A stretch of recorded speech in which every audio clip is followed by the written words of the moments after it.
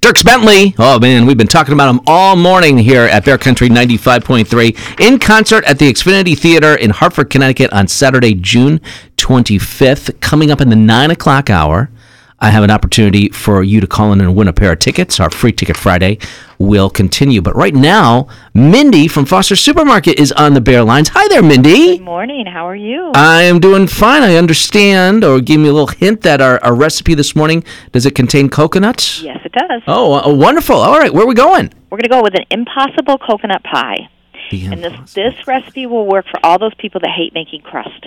Oh. And there's a lot of people that do not like to make crust. Okay. So, pretty easy. You want 2 cups of milk, whole preferably, okay?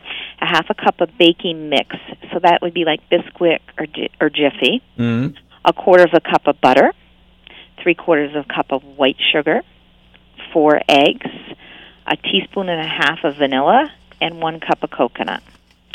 So, you're going to want to preheat your oven to 350 degrees, and this is something you don't normally do for pies, but a 9-inch pie, spray it with some grease, okay? Yeah. So just give it a good spray.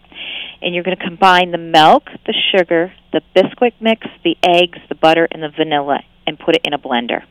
Okay. Okay? Got it. So put it in the blender, cover it, blend it on low speed for 3 minutes. So a long time. So you're going to just blend that right up, and then you're going to pour it into the pie plate. Uh-huh. And you're going to let it stand for about 5 minutes. Now you're going to sprinkle the coconut on the top, bake it for 40 minutes, and you can either serve it warm or cold. Warm maybe with ice cream, cold with whipped cream. Mindy, there's no crust here. There's no crust. So where's the crust? What happens is that Bisquick sinks to the bottom. Okay. And makes a crust. Oh, just like that, like magic? Just like that. Just like, remember years ago we did a chocolate pudding cake like that? Oh. Where the pudding sunk to the bottom? Okay. All right. So very similar to that. Okay. Right? All right. So for all those people that do not like making crusts, you can do this for maybe Easter. Cause wow. Coconut's kind of an Easter tradition. Yeah, I would agree with that. Yeah. I would agree with that. So I just think this would be super easy. You could top it with some, chocolate chips and melt those when it first comes out of the oven. Mm-hmm. If you sprinkle the chocolate chips on just as it comes out of the oven, they'll stick and they'll kind of melt in there. Probably would be delicious, kind of be like a mounds. Mm-hmm. If you like nuts, you could add a few nuts at the top at that point. But just a super easy pie. And the only thing you might not have in your house is maybe the coconut and maybe the Bisquick mix. I'm going to agree with you, Mindy. When I think of coconut, I think about springtime. Yes. There's something about it.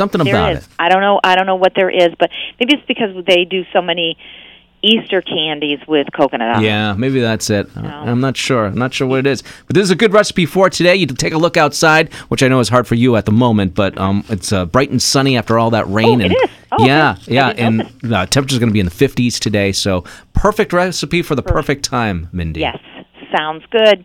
Have a great weekend. All right, you too. We'll talk to you soon. Yeah, bye-bye. Mindy, Foster Supermarket, right here in Greenfield. We chat on Friday mornings. Remember, details for the recipe always available at Foster Supermarket here in Greenfield on the corner of Conway and Allen Streets. It's 8:53.